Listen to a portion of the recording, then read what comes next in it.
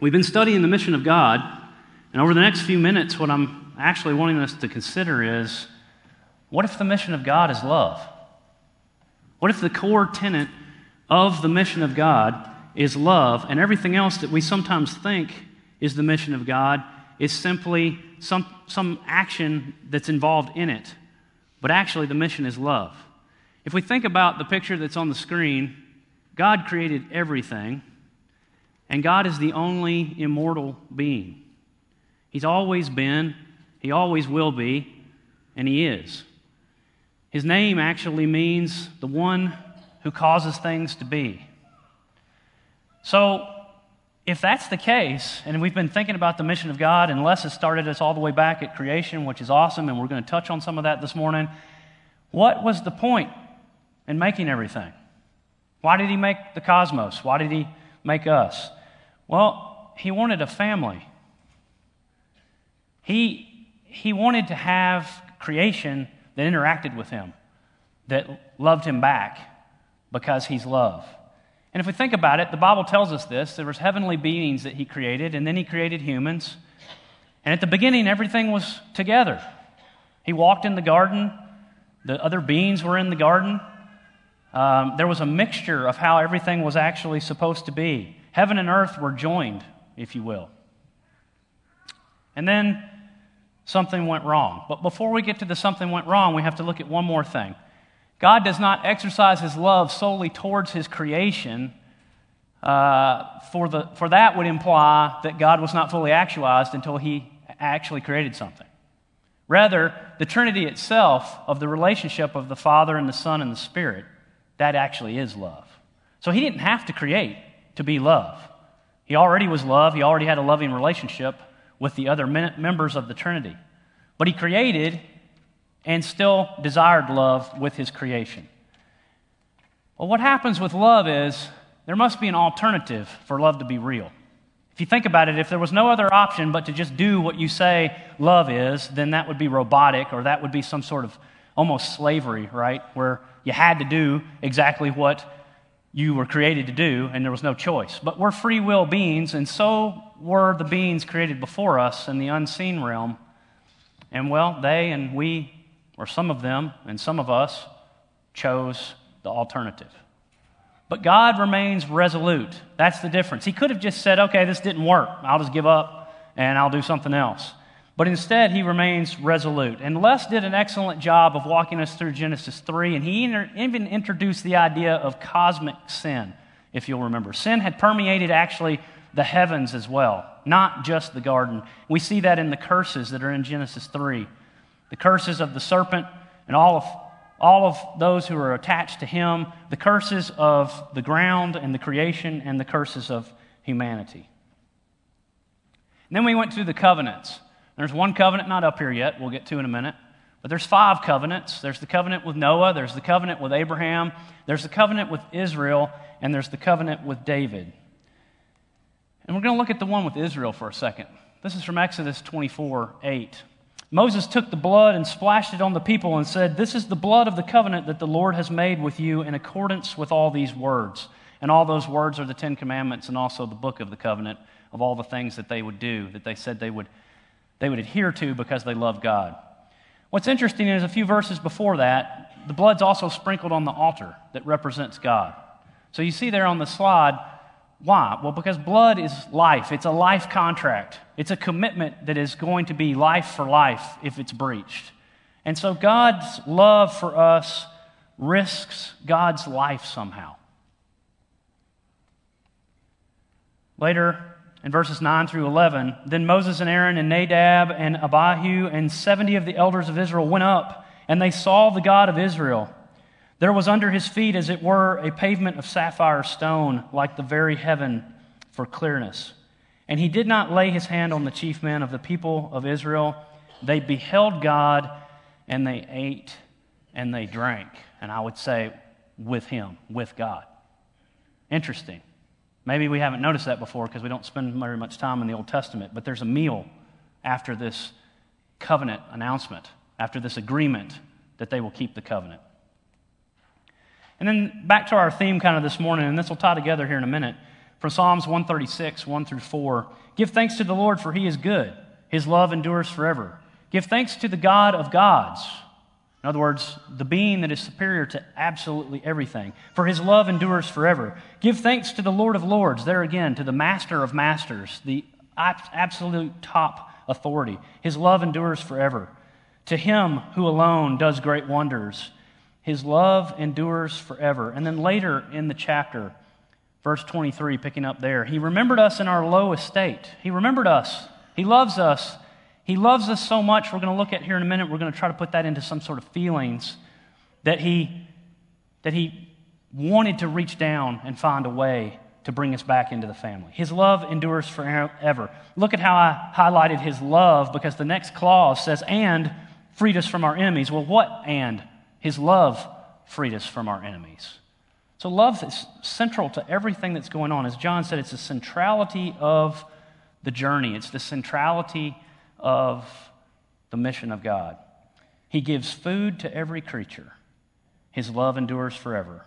Give thanks to the God of heaven. His love endures forever. All right, so here's what comes a challenge to us. First part of the challenge this morning. Saying I love you is actually the easy part. A lot of us do it. Unfortunately, we don't have time this morning to look at all the wrongful uses of the word love. I love pizza, I love my car, I love my dog, I love my wife, I love notebook paper, I love computers. Whatever we put love in front of, we don't really mean it for all that stuff. So therefore, we start saying something that really doesn't cause us that much challenge until we actually have the difficulty of actually having to put it into action. But we're going to see that God puts it into action. So I don't normally do this, but I wanted to use just a little bit of humor. So Princess Bride, a movie we're almost all familiar with, there's a word in that movie that the characters, one of the characters, Vicini, keeps using over and over and over again, and another character finally says, you know what, I don't think that word means what you think it does. You just keep saying it. And I would say that we could apply that to how we use the word love. But the word in the movie is inconceivable. Okay? Inconceivable, unfathomable, unimaginable, unable to be understood. So it dawned on me, those words go together. That's inconceivable love. That's what it looks like. It looks like Jesus, because that's what Jesus is. That's who Jesus is. And he's also God, that the Old Testament, we've just very briefly looked at some of the descriptions of God and his love. And that brings us to the new covenant. The new covenant that we just participated in around the table. A covenant that, if you look here on the screen, is in his blood. So there's how God risked his life. Jesus, who is actually God, comes and dies as God, as human, to repair the breach, to bring us back into the family. The non-compete agreement there on the right, it's kind of fascinating to think about a non-compete agreement. We signed one at Sinai, the people, humanity did. We breached it. But God signed one too, and he didn't breach it. As a matter of fact, he ends up signing one for us as Jesus. He signs a non-compete from humanity's side as a human, as God, which there comes the inconceivable part, right? I mean, quickly you start getting a brain cramp if you try to think through that. But that feast, here's a scene from The Chosen that my little icon got cut off a little bit, sorry. It's referred to as the love feast. It's the same idea that we just read about in Exodus. Jesus puts the new covenant together with his disciples, with his apostles, and he says, this is the new covenant in my blood, and then they have a meal together, a meal with God. They eat and drink, just like they did on Mount Sinai. A text we know well, John 3:16 and 17 from the Lexham English Bible says, for in this way God loved the world, so that he gave his one and only Son, in order that everyone who believes in him will not perish, but will have eternal life. For God did not send his Son into the world in order that he should judge or condemn the world, but in order that the world should be saved through him. See, Jesus did not come to condemn the world. He came to rescue it. But the only way to rescue it is through love. So the mission to rescue the world, to rescue his family members, is actually love. The Bible Project does a good job of this. What we've talked about so far to this point, and kind of recapped with what we've been doing in the mission of God. These two spheres represent heaven and earth, And when the fall happened at the end of Genesis 3, they were separated. So God, was only with us on earth when he was inside his tent and his tabernacle and a specific holy of holy places, because everything else around him was tainted and he couldn't be in it anymore. But when Jesus comes and is obedient even to death, the purple area between the two is a small spot of overlap that started with Jesus and then expanded to the 12 and then out to the disciples. So keep that in mind as we progress through here the next couple of minutes. 1 John 4, 7 through 9 says, "Beloved, let us love one another, for love is from God, and whoever loves has been born of God and knows God. Anyone who does not love does not know God." Well, that's pretty clear, because God is love. "In this, the love of God was made manifest among us," here comes the inconceivable love part, "that God sent his only Son into the world so that we might live through him." We might have eternal life. So back to what William read, 1 Corinthians 13, the Sermon on the Mount, the things we read and say, well, those are lofty ambitions and goals, but nobody can really do them. Well, he did. He did them. The Sermon on the Mount is possible. 1 Corinthians 13 is possible. Jesus is inconceivable love. From the Gospel of Luke, "If you love those who love you, what benefit is that to you?" Listen to this language. "Even sinners love those who love them. And if you do good to those who do good to you, what benefit is that to you? For even sinners do the same. And if you lend to those from whom you expect to receive, what credit is that to you? Even sinners lend to sinners to get back the same amount." Isn't it interesting that the sinner word is a population of people, but the you is a different population of people? "But love your enemies and do good, and lend, expecting nothing in return, and your reward will be great, and you will be sons of the Most High. For he is kind to the ungrateful and the evil. Be merciful, even as your Father is merciful." Another text we're familiar with from Mark, "Love the Lord your God with all your heart, and with all your soul, and with all your mind, and with all your strength." When Jesus is asked what's the greatest commandment, this is his answer. And then he says, and the second is love your neighbor as yourself. There is no other commandment greater than these. John goes on to say, no one has greater love. Actually, Jesus says this in John's Gospel. "No one has greater love than this, that someone lay down his life for his friends. You are my friends if you do what I command you." And then 1 John 3:16, often really easy to remember since we remember John 3:16 so well. "This is how we know what love is. Jesus Christ laid down his life for us, and we ought to lay down our lives for our brothers and sisters." Well, thank goodness. Man, I was getting nervous. I thought we were going to have to lay down our lives for everybody. But it says we only have to lay down our lives for our brothers and sisters, right? So that means that we lend to other Christians, we help other Christians, we love on other Christians like Jesus, and if we had to put ourselves in a position that we would give up our life, we would do it for another Christian. Well, if we look at it that way, then there's a bunch of other problems, because Jesus tells us to love our enemies. And if we love our enemies, probably they're not Christian. Probably. Right? And so if we go down that trail for a second, we might say something like this. We might say, well, thank goodness it says this, because I thought I was going to have to maybe pray for Putin. I thought I was going to have to pray for Russians and for Ukrainians. And I thought I was going to have to pray for the person that doesn't understand the doctrines the way I do. And I thought I was going to have to pray for the person who sees eternal punishment differently than I do. And I thought I was going to have to pray for the person who's a Republican. Or I thought I was going to have to pray for the person who's a Democrat. Or I thought I was going to have to pray for the person who's worshiping the Father and the Son and the Holy Spirit right this minute in a building that the sign out front doesn't say Church of Christ on it. Whew. Well, I'm glad I don't have to do that. Well, I'm glad, thanks be to God, that Jesus didn't interpret it that way.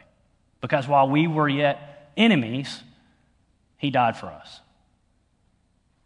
So what he's telling us is, I loved you inconceivably, and I'm asking you to love other people inconceivably. All the time. You let me worry about the rest of it. You let me worry about the judgment. You let me worry about who's going where and all that, and what, if they had their doctrine right and whatever else. You just love people the way I've loved you. And here's how we can know that for sure. You can say, well, I don't know where it says that. Well, I hope that the other scriptures that have been referenced about loving your enemies and such would be enough. But look at 2 Corinthians 9, 10 through 15. Now God, who provides seed for the sower and bread for food, will provide and multiply your supply of seed and will cause the harvest of your righteousness to grow. So if we're doing this loving, he's going to fertilize it for us, and it's going to produce results. You will be enriched in every way so that you may be generous on every occasion, which is producing through us thanksgiving to God. Because the service of this ministry is not only providing for the needs of the saints, but is also overflowing with many thanks to God. Though through this evidence of this service, they will glorify God because of your obedience to your confession in the gospel of Christ and the generosity of your sharing with them and with everyone. And in their prayers on your behalf, they long for you because of the extraordinary grace of God. Because of the extraordinary grace God has shown you, thanks be to God for his indescribable gift. See, if he hadn't loved us the way we don't really want to love other people, we wouldn't be in here right now. So it becomes an action. It becomes a lifestyle. God is love. Jesus is actually God. He represents the Father, who is love, not a God of condemnation. And notice, when I said a while ago, notice to that phrasing of the two groups, Jesus never calls or refers to any of his children as sinners. Did you pick up on that? He knows we are trying. He knows we believe. He knows we have faith. So therefore, we're not denouncing God. Now, I have a great thing that happens to me every once in a while. Cheryl sometimes thinks that it's baggage, but I like it. I go into movies and into shows and things, and I say, whoa, that's the master story bubbling up. I don't know if the director's Christian. I don't know if the writer's Christian. I don't know if the actors are Christian. But what they're talking about is found in the Bible, whether they realize it or not. And we watched this movie the other night called The Adam Project, which is a movie that Netflix recorded. And because of copyright and whatnot, I can't show you the clip, so I'm going to tell you about it. And I've actually changed it a little bit. What I'd like for you to do is hear this clip, hear this dialogue as God talking to you. Because when I sat there and I heard it on the sofa, that's what happened to me. And I'm going to try to get through it. But in this scene, towards the end of the movie, two of this man's sons have done time travel. That's why we don't have time to set this up. Time travel always messes everything up. Don't even go there. They're talking to him and they're trying to convince him that in the future they can prevent something from happening in the future. Okay, so that's enough. You probably understand what's going on. And they say, Dad, Abba, Av, Father, it's about the future. You are my future. How lucky am I that I got to see it? Sorry. I saw you being born. I watched you take your first breath, and after that, nothing was ever the same. You are my child, and I love you. I loved you from the first minute that I saw you. And that will never change. You are my child. You are amazing. I love you. Yeah, I get it, Dad. No, I don't think you do. I'm proud of you. I love you. Know that inside your heart. You are mine, and you will always be mine throughout all time. Don't carry anything else around with you.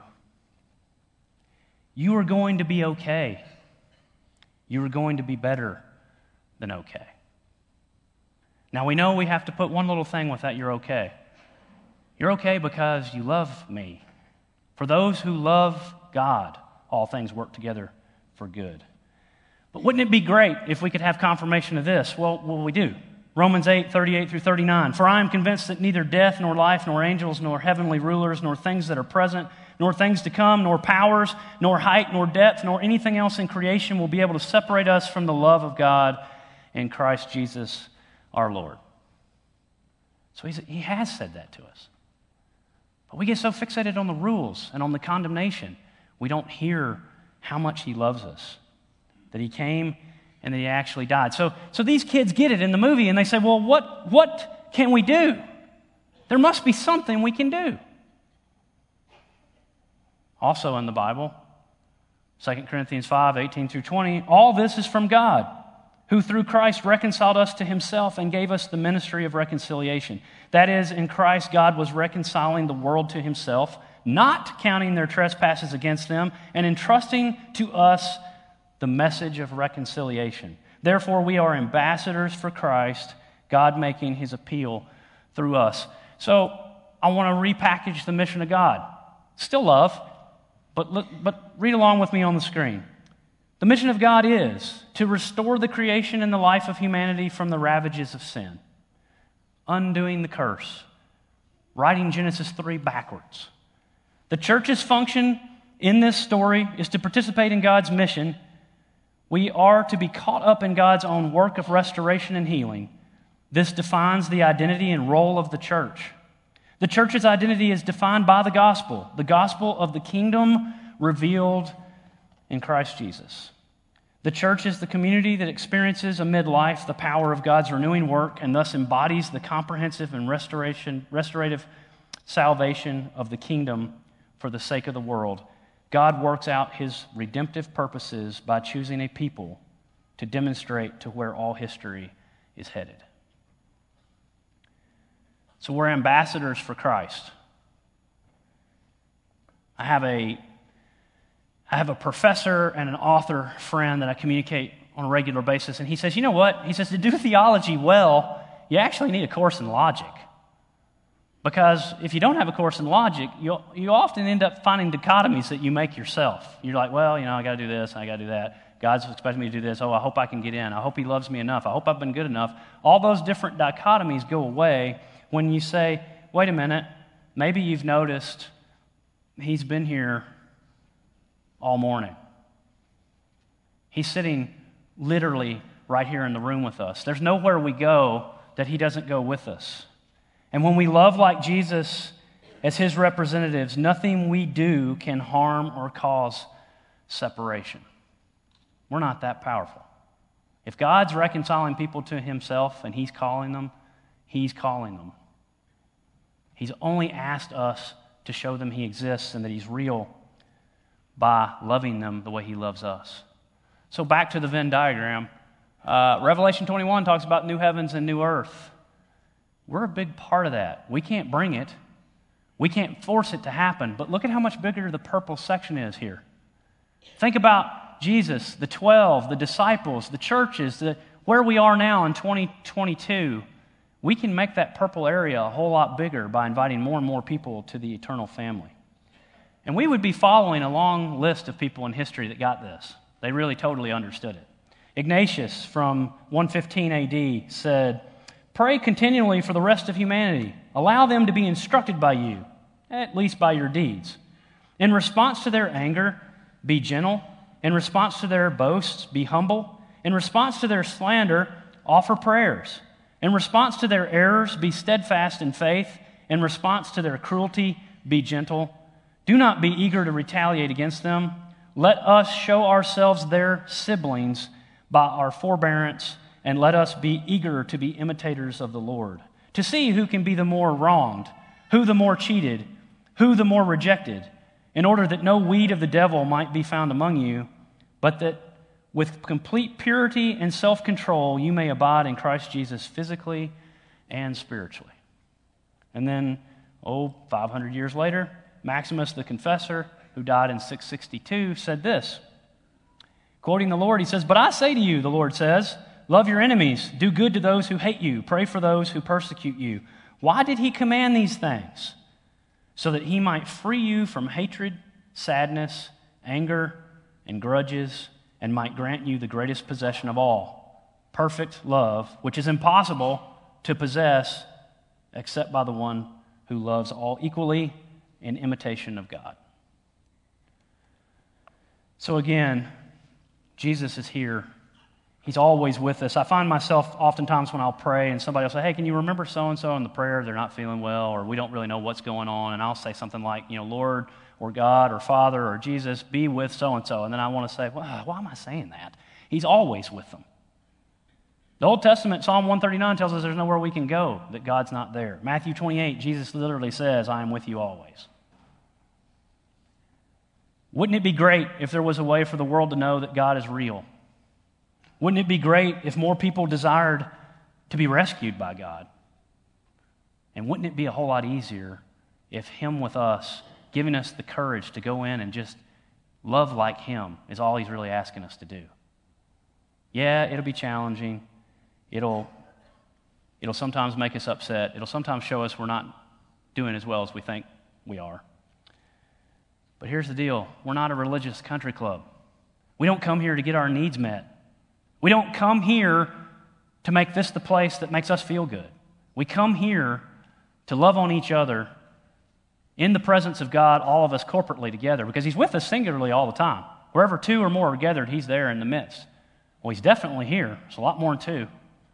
And we prod each other to good works, to go back out to make that purple area of the overlapping spheres as big as possible. Jesus finished the work of the mission of God from God's side in His inconceivable love, His sacrifice, His laying down His life for us. What do you say we join God in His mission for His creation? So here's the invitation. I know probably most people in here are eternal family members of God. You're in Christ. You've been baptized. And I thank Him for that. And I thank you for that. And then there are those that are either in here or listening to me on the internet that may not be. Well, would it be a little easier to join an eternal family of loving people who love inconceivably than possibly what you've seen, which is judgmental people and argumentative people and people who know all the right answers and people who tell other people whatever they're doing in their pursuit, in their journey with God is right or wrong per them? Let's lay all that aside. Let's do what He asked us to do. And if you would, and you feel comfortable, let's stand and recommit to that.